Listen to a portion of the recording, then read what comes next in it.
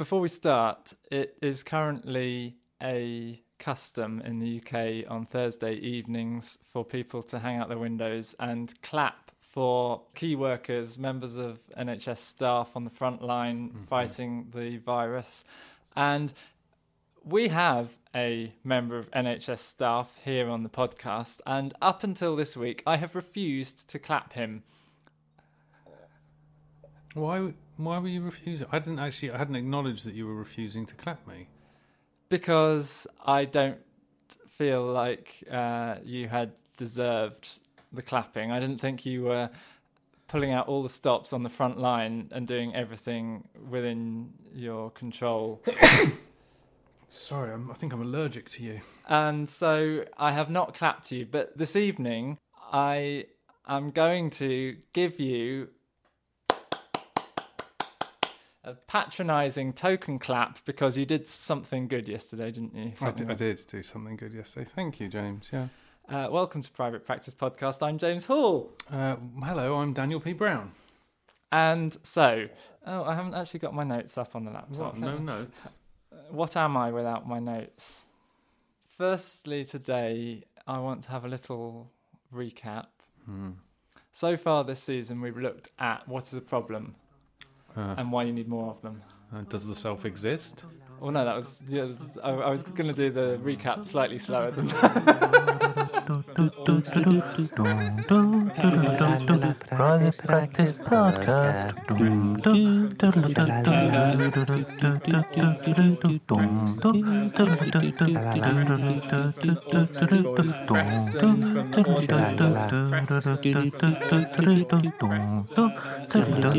Private Practice Podcast. Yeah, but weren't you going to go through the titles and then? Okay, yeah. Well, okay, so what is a problem?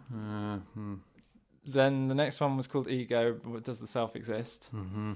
Then the next one was called The Discovered Self, a look at Jung's arguments for why you should get to know yourself.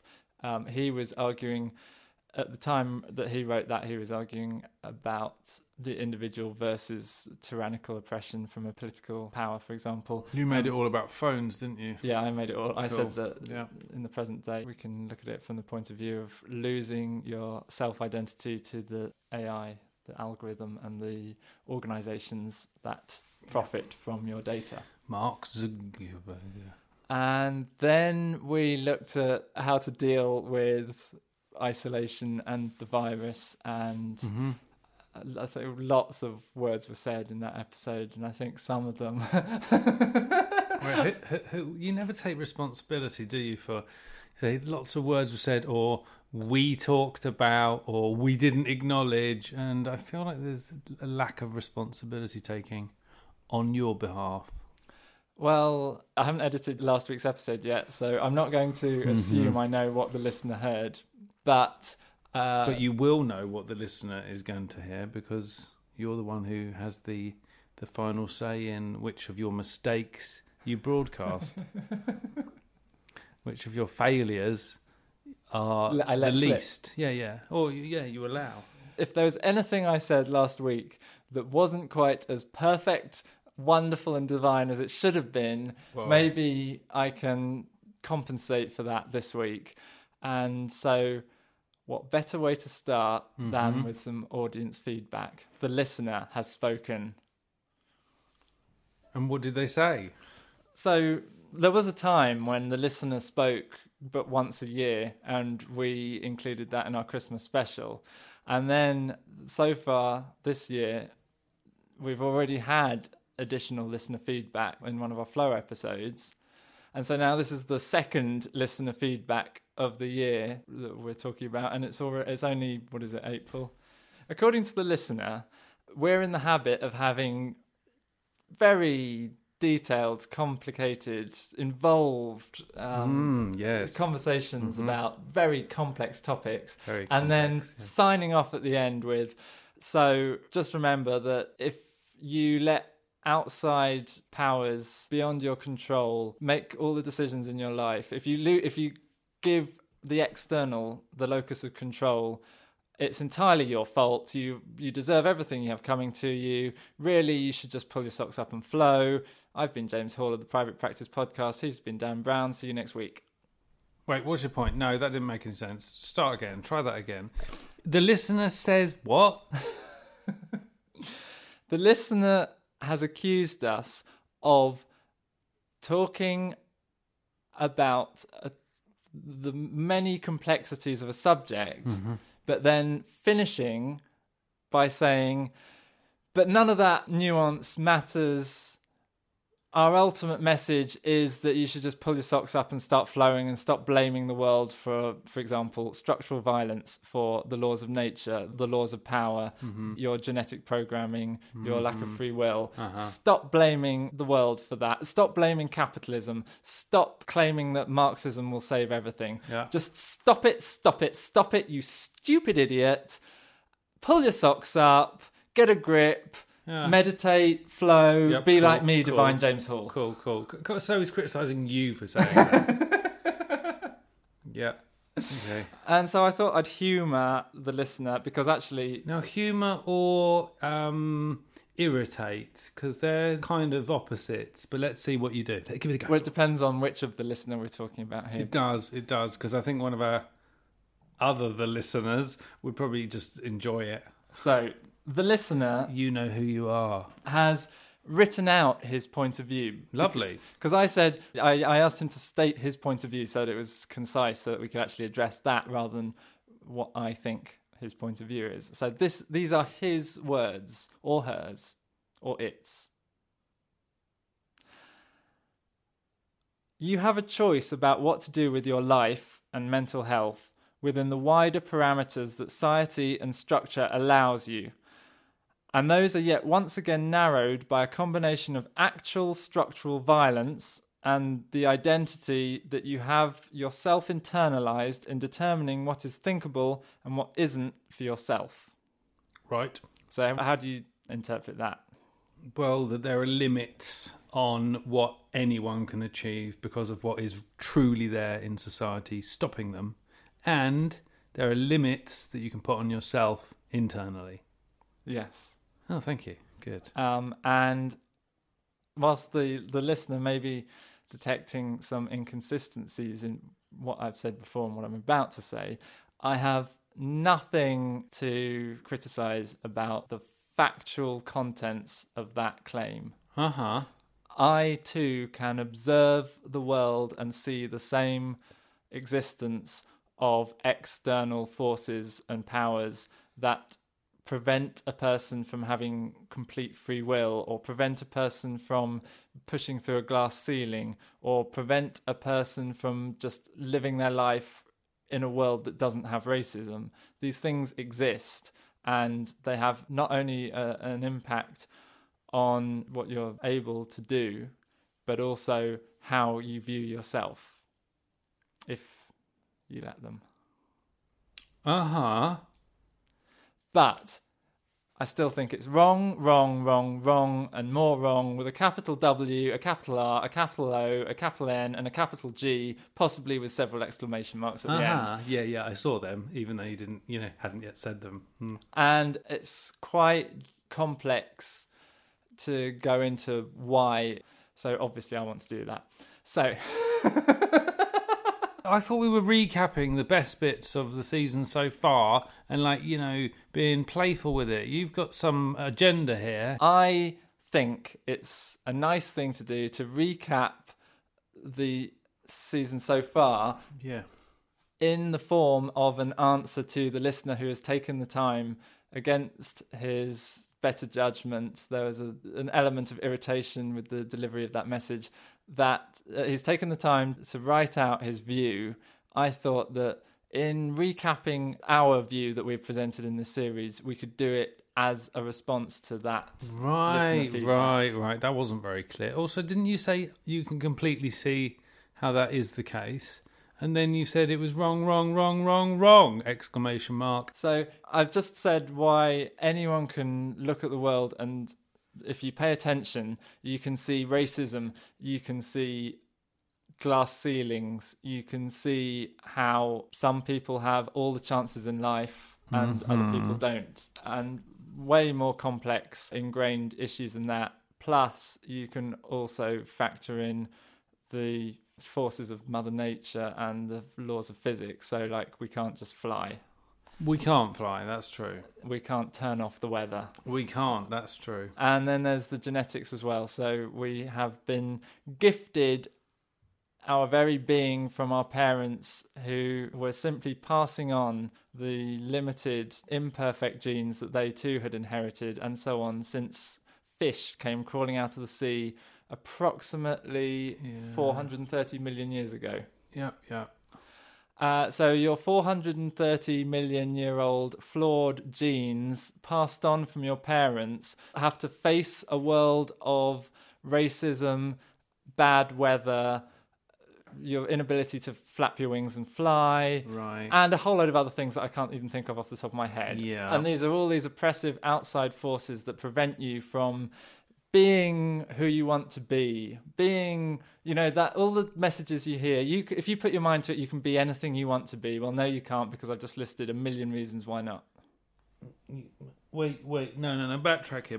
I'm sure you know where you're going, but I feel like I don't know where you're going. So, can you just try again and say what it is that you're saying? You accept that there are lots of limiting factors to people's ability to achieve their potential. Yeah, so I don't need to repeat anything. What I've done so far is read out the listener's view, and then agreed with it. Yes. That's where we are at the moment. You've caught up now. Do you feel caught up, or do you want to feel a bit more caught up? Okay, I've caught up. Thanks, James. I've established, therefore, that I agree that I can view these external constraints in the world. Let's call them constraints. Yes, you can see those.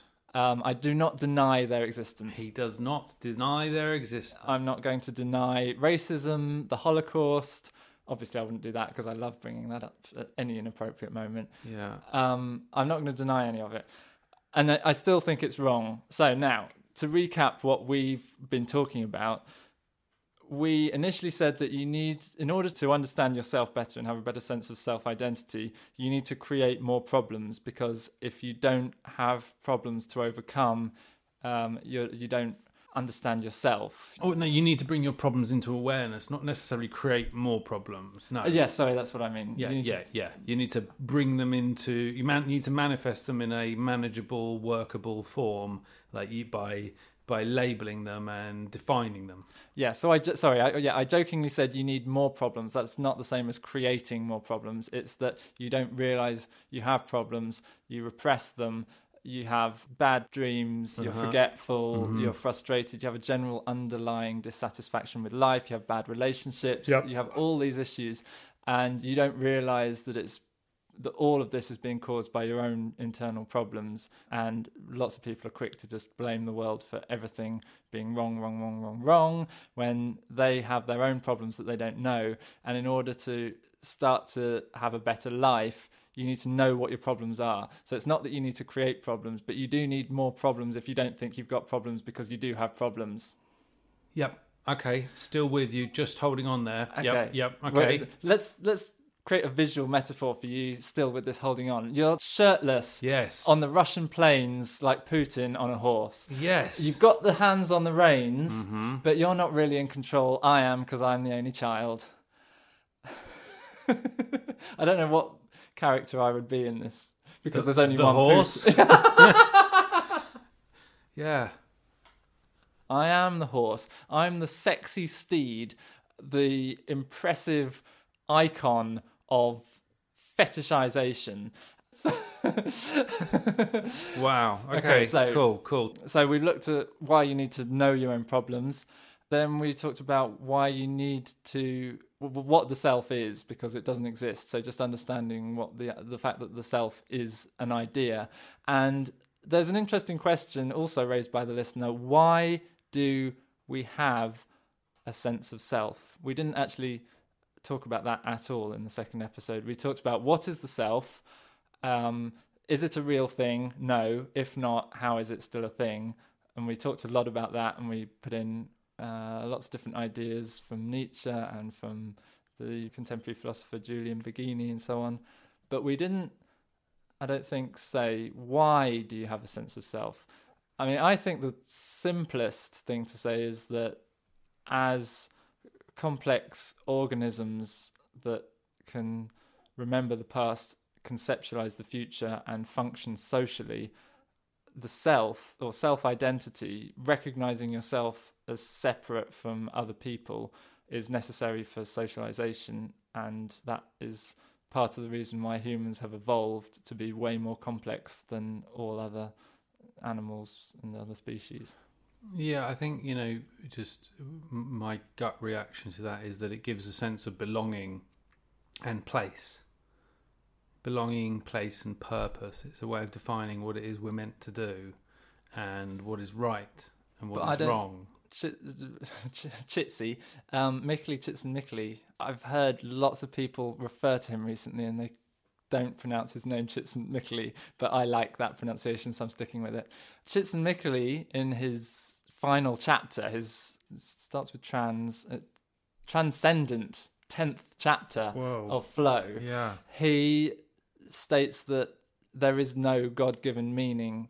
Humans create their own meaning. So are you saying that having a sense of self is a kind of inherent meaning in the sense that it gives you the possibility to create your own meaning?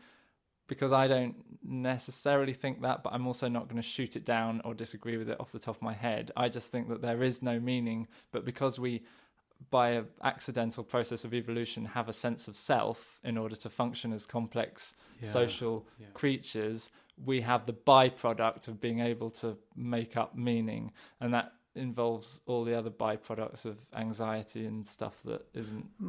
No, yes and no. So yes, having a sense of identity, a self, it kind of pinpoints the boundaries within which you can operate. So I am not, but I am a Christian, so I have these moral ideas and these ethical ideas that I adhere to, and this spiritual identity. I belong to a group. I work within the boundaries of that group. So part of my identity could be I am a Christian. That's your group identity. Your individual identity is that you are made in the image of God. What? Your group identity is that you're a Christian and you go to church and you identify with shared beliefs and so on. But your self-identity is that you are made in the image of God.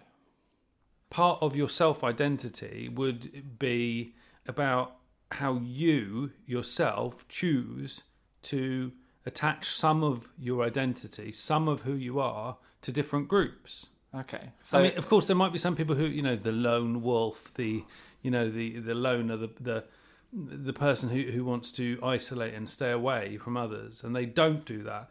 But in terms of how you develop an identity through your experience and your family and your genetics and your education and the place you were born and your friends and your family, all of these things add up and are part of your identity. And I'm saying that all of those things come together, and as you choose bits that you do and don't want to attach yourself to as yourself, attach or recognize or identify as that is who and what I am, the reason for the identity is to give you boundaries and rules and laws within which you can operate.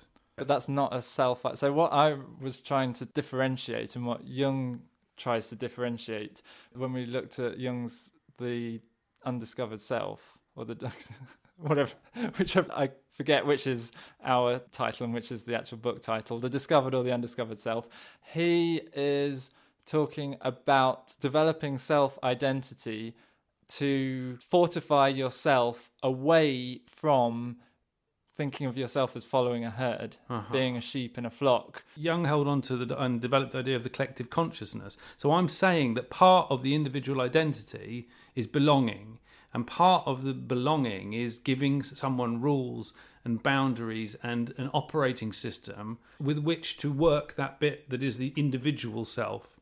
Okay, I completely agree with that. Maybe I didn't.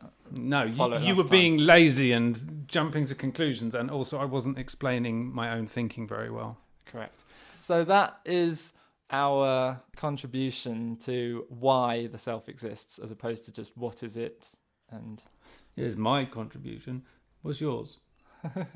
well, I said that it's uncharacteristically, I used very few words. You used lots of words, got it wrong the first time, and then tried again and did it better. So role reversal there. But I said that the reason we have an impression of a self, even though it doesn't physically exist, is so that we can differentiate ourselves from others and interact socially, as opposed to just being a functioning zombie that doesn't have any agency. Yeah, okay. So we have a self. Mm-hmm. It has a purpose. Mm-hmm. Jung talked about many things, one of which was that the developed self is a fortification against oppression. And so that was one reason that we gave for having a good sense of self, especially in the context of artificial intelligence. Anyone is in danger of losing the little control they have. So we listed all the things that are out of your control: the economy, the capitalist profit incentive that drives the economy, political power, How other people will respond to you, social hierarchies of class, the weather, sexuality, and whether that's perceived as perverted or normal and correct. So all of these things are outside of your control, but there are some things within your control, and those things, anyone can risk losing those tiny precious things to artificial intelligence, to corrupt tyrannical power, to whatever will grab apathy, them.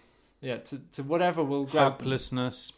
If you don't develop them, they will be taken away from you because other people want them, because they can profit from them, they can exploit you. People through the years have been enslaved, have been put in concentration camps. Those are the extreme examples, but a more realistic one would be someone in an abusive relationship. They give up their self-identity to the relationship and the other person basically controls them. Uh-huh. So there are endless reasons that we have given as to why you should develop your sense of self, but the listener is still stating that. Well, I don't know if I don't think there is actually any disagreement. The listener is not necessarily saying that you shouldn't develop your self-identity, but the listener is putting an emphasis on how small the self-identity is and how big the external oppression is. And this is why. So this is finally, how far are we in? I don't know, half an hour or something. This is why I think that view is wrong.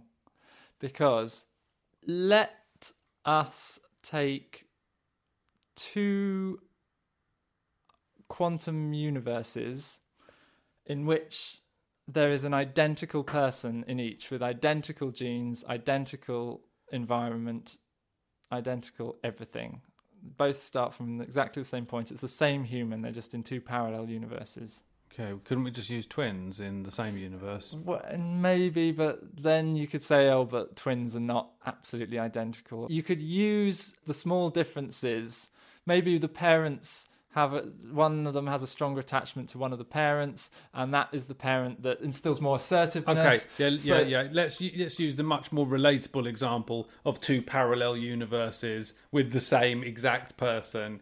Use that. Yeah, go for that. Much simpler. Most people couldn't relate to that. Quantum physics simplifies everything. Of course. So, two identical people in two quantum parallel universes. Uh-huh. One of them has the view that they're going out into a world that is a horrific force of oppression, and that everything is standing in their way, and that they have a few things within their control, but realistically it's kind of a lost cause, because if you look at a cost-benefit analysis, or if you look at it economically, on the one side you've got 50 billion forces oppressing you, and on the other side you've got half a force that is within your own control.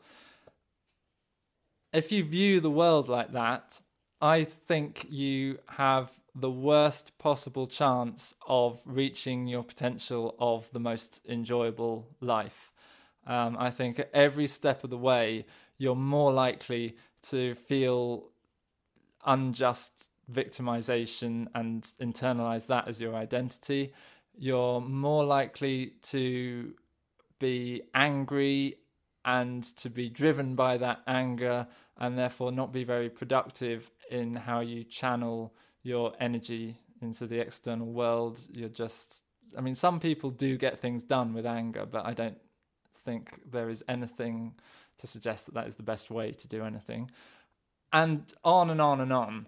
I just think to have that outlook sets you up for the worst possible chances in life. So then compare the identical person who has more of the Mikkeli Csikszentmihalyi, Carl Jung view that they are an individual with sovereignty and personal responsibility, and if they do all the things, if they meditate, if they flow, if they take everything within their control to improve their life, they will enjoy all the benefits of the concept of flow. And beyond that, best case scenario, they go way beyond the complexities of flow, which some people think is a naive concept, but I don't want to go into who those some people are, who that some person is. And they basically enjoy their life. But the two people get to exactly the same position. They both have the same genes. They both have the external forces of power and nature and physics. They both reach the same glass ceiling. So if they're both, for example, disabled black lesbians who want to become president of the United States, they both hit that glass ceiling where eventually everyone tells them that no, Americans won't vote for a disabled black lesbian to be their president, and they don't make it. So they both encounter the same hell and suffering of existence on Earth, but one of them has the impression that it is a progressive narrative through life of meaning, and within that, enjoyment can be found, as we completely detailed in Flow and have subsequently given examples of others, and we have some more to come. Mm-hmm. Whereas the other person goes through that hell, that tyranny, the inevitable suffering of life on Earth that everyone goes through, and is miserable and angry all the way through, and likely doesn't get to the same glass ceiling. But if by some chance they don't let their anger and their resentment, if somehow their anger and their resentment and their victimization manifests itself as a force for progression, they still hit the same glass ceiling and they still face the same forces, but they don't enjoy their life. They don't feel meaning. They just feel victimized by the unjust oppression of the powers of society. So, two worldviews, both factually correct, both within the realms of reality, both lead to exactly the same outcome. In those two parallel worlds of unjust hell and social injustice and glass ceilings and racism and disableism and prejudice, sexism and discrimination. I was about to say womanism, but no, sexism. Womanism. They both get to the same point, but one of them enjoys their life, the other one doesn't. So there's nothing wrong in pointing out the life trajectory of the one who doesn't enjoy her life. But I think that is the worst possible way to live your life. Therefore, I think that view is wrong. So I'm not saying it's factually wrong, but I think it is wrong to view your life that way if you want to live your life the most enjoyable way possible. Whereas if you listen to me, whereas if you flow, if you follow the advice of whatever, but let's just use flow as our example. If you follow, meditate, use a little bit of introspection. None of that is getting rid of racism. None of that is making you fly. None of that is smashing a glass ceiling. None of that is changing your genes or your parents or eliminating your problematic attachment theory or anything like that. It is just giving your life meaning and enjoyment, and that is the best way to live your life. And whilst I just gave the example of two fake people in a quantum world that doesn't exist, and probably offended most of the audience by calling them a pregnant black lesbian who doesn't get to be president and ends up as a community support officer and is the victim of womanization or whatever I said. Womanism, I think. Womanism. Yeah. You don't need to take that ludicrous example as your only example. You can look at two real examples. Okay.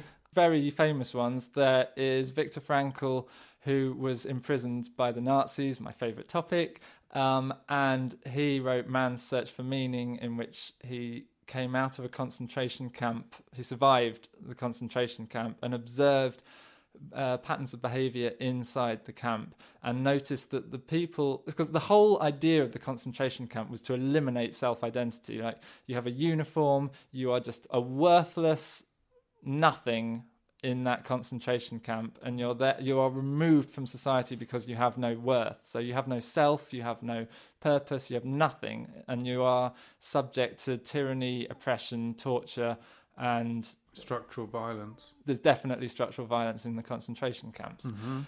And he noticed that the people who, apart from the ones who were actively killed, the people who died and didn't survive the camps were consistently the ones who let go of all their, whatever you want to call it, control, agency, the consequential choice that they have in life. Whereas the ones who kept hold of the tiniest things, like if they could choose, if they were given a stale end of a loaf of bread, if they could choose to, this is the example he gives, if they could choose to break off a piece of it and give it to their friend who is more hungry than they are, they have used their own sense of self to make a consequential decision based on their own idea of morality. They have controlled that situation, they have made a decision, and it has had the consequence of helping the friend who is more hungry. The people who did that, the people who took control in the tiniest of things, the only minuscule bit of control left they had in their lives were the people he noticed who survived the concentration camps and lived to tell the tale. And that's what he did. And that's why he wrote the book Man's Search for Meaning, because he felt like it is for the individual to create their own meaning and to hold on to that and to recognize what is in your control and what is outside of your control, and focus on the importance of what is in your control rather than just resigning yourself to the hell of existence in a world that is unfair and unjust and nasty to you and doesn't let you be a celebrity or a swan. And then the other example is Alexander Solzhenitsyn, more or less the same thing, except that was in the communist gulags under Stalin. He fought for the communists against the Nazis in World War II, and then afterwards was imprisoned by the state that he fought for, and was in a Russian gulag for 8 years. And in there they had to sleep in pits in the remote wilderness of freezing cold northern Russia, and these pits were riddled with insects. They had their heads crushed, all kinds of hideous torture, and he survived that and came out the other side and wrote about it and won a Nobel Prize for it. Not that a Nobel Prize as a symbolic goal is something that you should live for. It's the meaning in everyday purposeful activities that give you a sense of flow, not the Nobel Prize at the end of it. So that's why I think the listener is wrong. Boom. Well, there you go. But rather than just a rant, yeah. What else have you got for us, James? I gave some helpful advice to a friend and he found it useful, so I thought I'd share it with... something else. So this is advice you gave a friend who was struggling a bit, is it? Yes. What were they struggling with? You know, more generally. Let's not get too specific and personal. A lack of meaning working in a low-level position in sales with lots of stresses and demands that are totally unrealistic and very low wage and very high turnover rate. Working for the man. I said to him the following: I think I have some more useful advice than going on about how wonderful I am. So what precedes this was a number of messages from me to him, which essentially can be boiled down to: I'm James Hall, I'm wonderful, I'm divine, be like me. And then I thought, oh, that's not very helpful. So let me see if I can give him something more helpful. So I said, you need to be specific with what you're aiming. Oh, by the way, this is during the lockdown, during the coronavirus outbreak. He's currently in Greece, but it doesn't matter. It's the same all over the world. I said, you need to be specific with. Sorry. So he's in lockdown, like much of the world at the moment.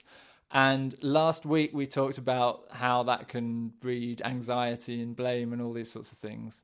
And so I was concerned that he wasn't having a good time of it. So I thought, what can I say that might be helpful that's not me going on about how wonderful I am? Gosh, and this is what I said. And apparently he found it helpful, so that's why I'm sharing it. Ah. I said, you need to be specific with what you're aiming for in the day, the coming weeks, and the rest of the year. Most anxiety comes from catastrophizing about the future, being too distracted by things in the present outside of your control, and dwelling on the impossible alternative pasts that never were. So just to start with, here are 2 scenarios. Number 1, you can tell yourself you have a roof and food and rationally think that that should be enough to be okay. But then you imagine if you'd done something different, you'd have better circumstances, and your current ones suddenly feel insufficient. On top of that, the government could always have done something different to make your life better, and they didn't. Then you could try and avoid disaster in the future by considering all the problems you should try and avoid with foresight, but the anxiety of choosing what to do among seemingly infinite things, which feels helplessly random, takes you to depressive or nihilistic views of the future. So what's the point in the roof and the food today?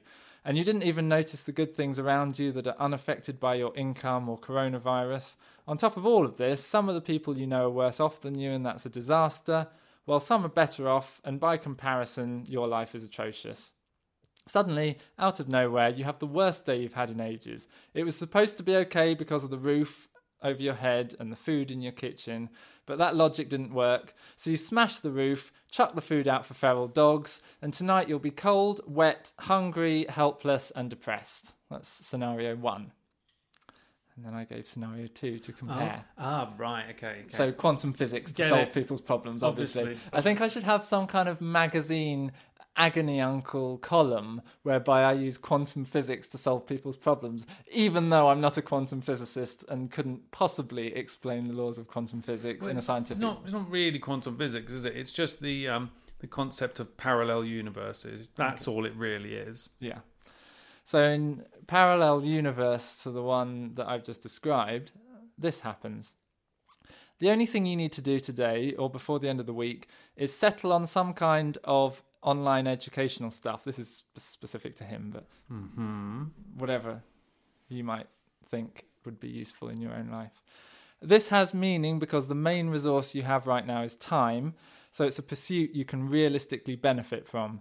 You also have the benefit of access to a lot of useful information. Start with my recommendations, I gave him a couple, rather than 100% of several thousands of years of human knowledge, because I gave him 2 specific things, and therefore, if he hates them, he's learnt what he doesn't want, rather than being anxious about infinite choice. Then go for a run, and don't bother thinking about anything besides your body and the built natural environment around you. So that's kind of a form of mindfulness plus the endorphins of exercise. Nice. Try to notice new things without judgment. So don't catastrophize about the state of housing and what every politician has failed to do about it ever. Just look around you and think, oh, I've never noticed that building. Then cook and try to make some simple dish better than last time. And finally, finish the day lost in another world of fiction, satisfied that you've done 3 things instead of none. They were all okay, and if you structure the day the same way tomorrow, you can improve upon any of them, and suddenly your day is absolutely fine. I like it. So, what would our listener say to that, I wonder? What, do you want me to do a cartoon villain impression of the listener and totally misrepresent his thoughts? Because that's what I'd love to do. The listener would think, oh, you stupid idiot for being so naive and thinking you have any control. You're just another idiot puppet to the forces of habitus and narrativization. You can run and you can look at the buildings around you, but all the while you're being oppressed by the world that is unjust and unfair and it's all wrong and you have no control over it, and you should know this because otherwise you're stupid, and when you get back there's nothing for you in life because you're not part of the privileged white male elite, although he is technically white and male. So don't even bother trying to get out of your terrible life of suffering on earth because there's nothing better for you. Your personal, pathetic little life counts for a few grains of sand, whereas the oppressive forces keeping you in your place amounts for the full force of the planet of Saturn. So you are nothing compared with the forces of oppression pummeling you back down to earth. So just know that and don't be stupid, you idiot. And what would he really say? So, yeah, no, I'm not going to ask that question again, actually. So I feel very dissatisfied again. Good, let's talk about it in a free-form way without any notes. Oh, okay. Well, I felt like this was a review. It was going to be a review of the season so far, but now I think perhaps you just had a few things you absolutely had to say. No, it was absolutely a review. We looked at the sequence of episodes progressively building up as opposed to just being some random topic generator of the week button. This time last year, summer season 2019, we looked at a different topic of psychoanalysis each week, and it was random insofar as I had taken some small books with me travelling because they fitted in my suitcase and I happened to have access to them when I was in the previous private practice and you said I could borrow them. So I put them in my suitcase because I wanted to read them and they were small and easy to carry. And so when each week I came up with, today we're going to look at hysteria, that was because that was the book in my suitcase that I had read that week. And so you very wittily said, what is the random topics generator presenting this week? Yes. Whereas this year, we don't have a random topics generator. After looking at Flow, the feedback we got from our listener was that we have not thought about structural violence. We have not talked about the greater mass of forces external to a person. We've just said, forget all that. Use your internal forces to flow. Get that chip off your shoulder. Don't be a stupid, victimized, social justice, ranty, boring, liberal, lefty, snowflake, pansy. Start taking personal responsibility and flow. Yeah. And so to address that, this season, the topics that we've talked about have all acknowledged to some extent the opposing forces of an internal and external locus of control, things that are within your control, the difference between the ones that are accessible, such as meditation, and the ones that are inaccessible, such as psychoanalysis, unless you happen to have an analyst and the money to pay for them, and so on. I think the only thing that maybe we should talk about this now, is that it is important to address the fact that no one will just automatically know about meditation. No one will just automatically know about the Flow book. You can automatically feel like the world is unfair and full of suffering and it's unjust and therefore you are a victim. You can come to that position automatically, but you can't automatically know about meditation, flow, mindfulness, CBT, all the rest of it. You need someone to tell you about it. You need to discover it. You need to realize that it matters and can improve your life. Otherwise, you'll live your whole life without it. And lots of people, I think, dismiss meditation as some hippie nonsense, you know, sitting looking at a California sunset and feeling calm. Probably lots of people dismiss flow as sort of like naive kidding yourself. Yeah, if I get into the flow mindset, I'll just have positive thinking. Yeah, positive vibes. I'm going to channel those positive vibes, which obviously is not what flow is about. But it's easy to dismiss all of these things if you don't pay enough attention to what they really are. And it's easy to never even know about them in the first place. And to the listeners' comments about the, oppressive mass external to us that we cannot control, is it not better to use whatever techniques that we have at our disposal and learn whatever techniques are out there to enable us to enjoy living in the moment more, to enable us to enjoy any activity that we are allowed by the oppressive mass to do? Is it not better to enjoy that? Is it not better to listen to privileged white males describe how to do that, and then, even despite whatever our circumstances, try and practice it? Is that not better to have that than to not have it? Surely the more oppressed, the more damaging society and external factors are to you, the more necessary it is to find something internally to strengthen and galvanize reserves, to create and nurture a robust internal reaction to that. Antifragile, not robust. Robust is neutral. Fragile is weak to the external forces and losing your sense of identity. Robust is having a stiff upper lip, but ultimately repressing your subconscious. Anti-fragile is actively doing something, being the verb, the doing word. No. In my world, that is not what robust means. Robust is the ability to withstand. That's why the guy who wrote the book Antifragile wrote the book Antifragile, because He didn't like the word robust. Because it doesn't mean the opposite of fragile. There isn't a word that means the opposite of fragile. That's why people use robust to mean both robust and anti-fragile. It is a word that means two things in the English language, because there is no such word that is not fragile, but is the opposite. That's why he invented the word anti-fragile. So strong is not the opposite of fragile? No, because strong doesn't improve when it's dropped. Strong just doesn't break when it's dropped. Whereas humans improve when they come out of adversity. On the other, if you suffer as a human and you learn and grow from it, you improve as a person. You have a more developed sense of self. You have memories of overcoming that obstacle and achieving something in your life, and that is meaningful, and therefore that you are more as a result of adversity. Take glasses. A glass, when you drop it, it's fragile and it smashes. A plastic cup that you might give to a child, when the plastic cup is dropped by the stupid child who can't hold on to it. Mm-hmm. Obviously, I didn't drop cups when I was a divine only child.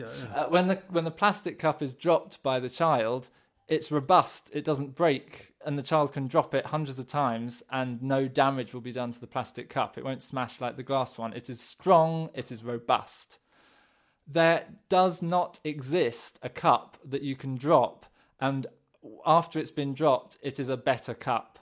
It is a more purposeful, meaningful cup. I think the word is tempered then. I just do not agree that this guy has written his book and has come up with a totally new concept because he said anti-fragile. Bullshit. Robust would mean that to most people, even if the technical definition in the dictionary... But this is a subject of linguistics, which we're not having, so... Wait, A, why are we not fucking having it? Because you don't want to fucking have it. Because it's too complicated. We could talk for hours about how people understand their view of the world according to the language that they've learned, and that's a whole other topic. But you're saying that just because this guy has written a book and he has said, oh, well, actually, there's fragile and robust is not the opposite of that. Think of a fucking plastic cup. And I'm saying, okay, then so robust or tempered, and also the way people speak and the kind of the scope of the meaning is above and beyond the dictionary definition of that fucking word. Okay, so when you say robust, you actually mean anti-fragile because that word isn't in the dictionary, so you have to use robust. No, I don't mean anti-fragile, because that's not what I'm talking about. What do you agree that Resilient, perhaps I might also say. No, because the cup is resilient; it doesn't break. Do you agree that people come out of adversity stronger? I do agree, and I would say maybe then it's tempered is the word that you're looking for, like the way you hammer steel to make it stronger. He forgot about that word, did he? Sorry, whoever you are, who we can't remember, who's written a book. His surname is Talib, and then it's got Nassim in it, and I think it starts with Nicholas, but I may have got those in the wrong order. I certainly just delivered those backwards anyway. Anyway, so blah, blah, blah, blah, like backtracking somewhat here, we were talking about.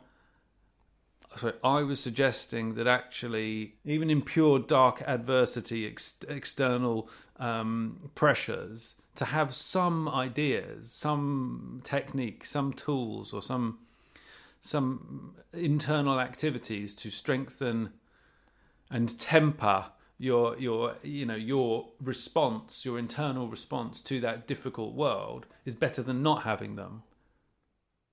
Yeah, makes you anti-fragile.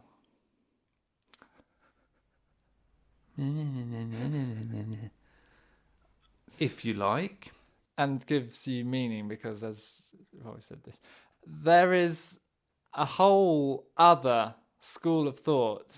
Let me see if I can condense it into 5 minutes. So philosophy that has endured to today, and vast tomes are written on the subject. Let's see if we can shove it into the end of the episode in about 5 minutes. And that is Stoicism. So far, that has not featured at all. Give me an S. Give me a T. Give me an O. Give me an I. Damn. Give me a C. Give me an I. Give me an S. Give me an M. They referred to the self as the inner citadel. So they used the idea of a fortification as a visual metaphor. We're talking... But it was still fragile. It wasn't an anti-fragile fortification. Is that right? No, in this case it's robust. Oh, it was a robust fortification. Well, okay. That's what a fortification is, robust. It doesn't get stronger every time it's attacked.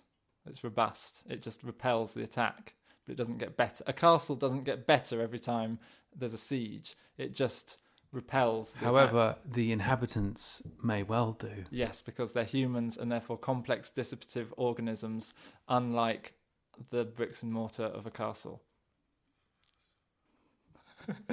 But the fact that they called the mind or the self, or however they viewed it, because we're going back a long time now, like really old, ancient, super old. But the reason I'm bringing this in now, because I've been reluctant. I haven't thought about talking about Stoicism in the podcast before, but the reason I'm talking about it now is because it predates capitalism, it predates communism, it predates flow, it predates everything. It's ancient philosophy. And so because of that, because there are so many overlaps with what we talk about, it goes to show that these are timeless things and not modern fads. And they are also, in being timeless, not in any way correlated to the forces of capitalism or Western democracy or anything like that, because when these ideas were first at least written down, none of that existed. There was no capitalism, there was no Western democracy. They were just philosopher kings in Greece and Rome. So the Stoics believe that no matter what happens to you, you always remain in control of who you are, which is essentially what we've talked about today at length. They refer to the self as the inner citadel, like I just said. The only danger this faces comes from within, and no world war, oppressive patriarchy, or structural violence can penetrate this, says James Hall, slightly tongue-in-cheek. The core to Stoic philosophy is, 1, recognizing what is in and out of your control. So this is like basic CBT, or just CBT, not basic. 2, setting goals, and also that obviously means that you don't have to reject the view of the listener. You do have to recognize what is out of your control. It's not like you're denying your genes, your glass ceiling, racism, structural violence, forces of physics and nature. You don't repress them, you don't pretend they don't exist. You recognize that they exist, but you also recognize what is in your control, because that's what you're going to focus on subsequently. I feel like that was just self-evident in what we were talking about, because we're talking about, in all of our seasons, the effects of the external on the internal. That's what this is about. Yeah, so someone's opinion of you. Yeah. You don't have a beach body, Dan Brown. Oh, I totally do. Just not the typical beach. So then setting goals for things partially in your control. So the example that's often used is in a game of tennis. You cannot absolutely control every game of tennis to win, but you can control everything that happens on your side of the court. So you're partially in control. So the difference in view, the Stoic view is, I, tennis player, will play to the best of my ability, and every time I play tennis, I will try and play better than the last time. That is more or less identical to flow. The unstoic view is, I have to win, I have to beat the opponent. That's the only symbolic goal that matters. If I lose, I'm nothing. Yep. Black and white thinking, CBT. Black and white thinking, absolutely. Concrete, black and white, discounting the positive thinking. And number 3, establishing virtue and reason to guide and facilitate easy decision making for things within your control, all of which originate from the mind. Mm-hmm. So that's the 10th transcendent chapter of flow, whereby you have to create meaning and unify all the flow activities in your life according to a unified goal, to have a sense of purpose, as in not a symbolic goal like happiness, but a goal such as, I want to have a family, or I want to be a successful engineer, or I want to paint paintings. A goal that you can focus all of your little activities towards. So like, if I want to be a painter, maybe I could go for walks and enjoy nature. Maybe I could also talk to people and have good relations, because then I can bring their ideas to my work, and etc., etc. Everything feels unified and purposeful rather than just random. Mm-hmm. And it's a practical philosophy that can provide a life meaning like flow. Stoics rely on themselves rather than circumstance and develop their own mental anti-fragility. Like everything we talk about, this is a lifelong pursuit of action and not an overnight policy change or a hack. And also, like anything we talk about, aside from a decade of one-to-one analysis, it's a simple to understand philosophy accessible to anyone. But you would have to have access to some kind of Stoic philosophy book. And this is where I have some helpful tips, practical advice for the listener. That's what I am. I'm just a practical advice machine. Just giving useful, real things that the listener can actually use in their life. Right. I'm not just hot air and excessive words and self-glorification and feeling like I just have to get something off my chest or tell the world my important things because that reinforces my impression of my own divinity. No, I'm not that. Cool. I am a practical person who helps people. So here are the references. Derren Brown. Who is Derren Brown? Is he a relation? I'm not saying. Derren Brown, the famous TV make things appear real guy.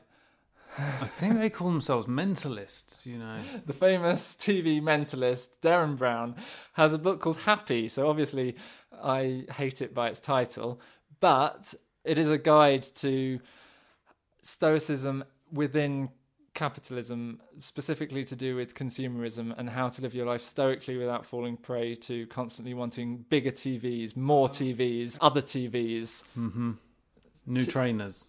That look like TVs. Yeah. Trainers with TVs in them. Yeah, okay. Trainers that control your TV. Trainers with apps that record DIY Chateau in the Loire or whatever it is that you watch. With, what are their names? Dick and Fanny or something. Dick and Angel. Escape to the Chateau DIY. Okay, so yeah, The gist of the Derren Brown book is a guide to living a stoic life without becoming addicted to the external locus of control of consumerism. Buy, more. Nothing is ever enough. Keep slaving away to have more stuff, and then don't be happy with it and want more. Nice. Good summary. Meanwhile, if you don't want a British view, you can have an all-American, hey guys, we're going to feel better, with Ryan Holiday's Daily Stoic book. But I would recommend... I haven't actually read that in full. I've kind of read a short version of it. But I would recommend that on the basis that it is daily stoicism, and it's not something that you just read the book and know it for life. It's something that you gradually practice. And so sounds good. Yep. So the idea of his book is that you read a little bit every day, and over the course of a year you gradually familiarize yourself with the ideas that can help change your mindset in a CBT oriented. That sounds like a good read. So that's Ryan Holiday and someone else, Stephen Hanselman, and the book is called The Daily Stoic. You can also read the original stuff if you're a lofty intellectual and feel you're above everyone else. I'm not, so... Seneca's Letters from a Stoic. There's another book that's not specifically about Stoicism, but it's absolutely fantastic. It's called The Happiness Hypothesis by Jonathan Haidt. It's sort of like contemporary psychology with some overlap with Stoicism. And then if you're illiterate, don't feel left out. Absolutely, James. Don't feel like structural violence has forgotten or has oppressed you and we have ignored that and forgotten you or denied it and told you to pull your socks up nevertheless, because you can listen to one of my favourite podcasts, which is called Voices in the Dark, and they have a 33-part season on the minutiae of Stoicism. You can have daily Stoicism for 33 days if you want to. And it's called Voices in the Dark, and the season is called The Modern Stoic. And the general advice for Stoicism is to take it slowly and to start to write down things in your life outside of your control, and then move on to your mind and body and things that are inside your control, and reassign goals for things partially within your control. So, like I said with the tennis, I will do better than I did last time rather than I have to win at all costs.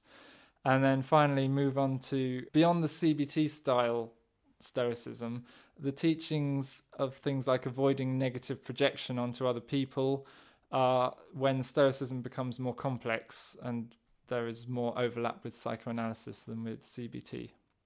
So if you get balls deep into Stoicism, it is quite a substantial philosophy and not just a life hack. Right, good. Stoicism, nice. And that's all from me for Stoicism, because, like I said, one of my favourite podcasts has hours and hours and hours where they talk about all the Stoicism, so there's no need for us to repeat that. Okay, good. So is there anything else that you absolutely have to say today? Absolutely nothing. Wow. Do you want to just try a little breathing technique? No. You don't want to count the blue things in the room? No, not the red things in the room? Not today, no. Do you have any jokes? No. Not even a structural violence joke, like a black disabled lesbian. Oh, God. A working class victim of domestic abuse. Seriously? And a fat, cancer-riddled... Oh, my God. paedophile walk into a bar and the barman says... Get out, you're not welcome here. Get out of my bar, pull your socks up and start flowing. And then when you do that, you can come back in here and I'll serve you. Oh, James. That's a great joke. So much about that joke was just... Anyway, on that incredible finale, I'm going to say it's goodbye from me, a somewhat crestfallen Daniel P. Brown. And my crest could not be more erect. I have been James Hall of the Private Practice Podcast. See you next week. Stay robust. Stay anti-fragile. It's a wonderful story.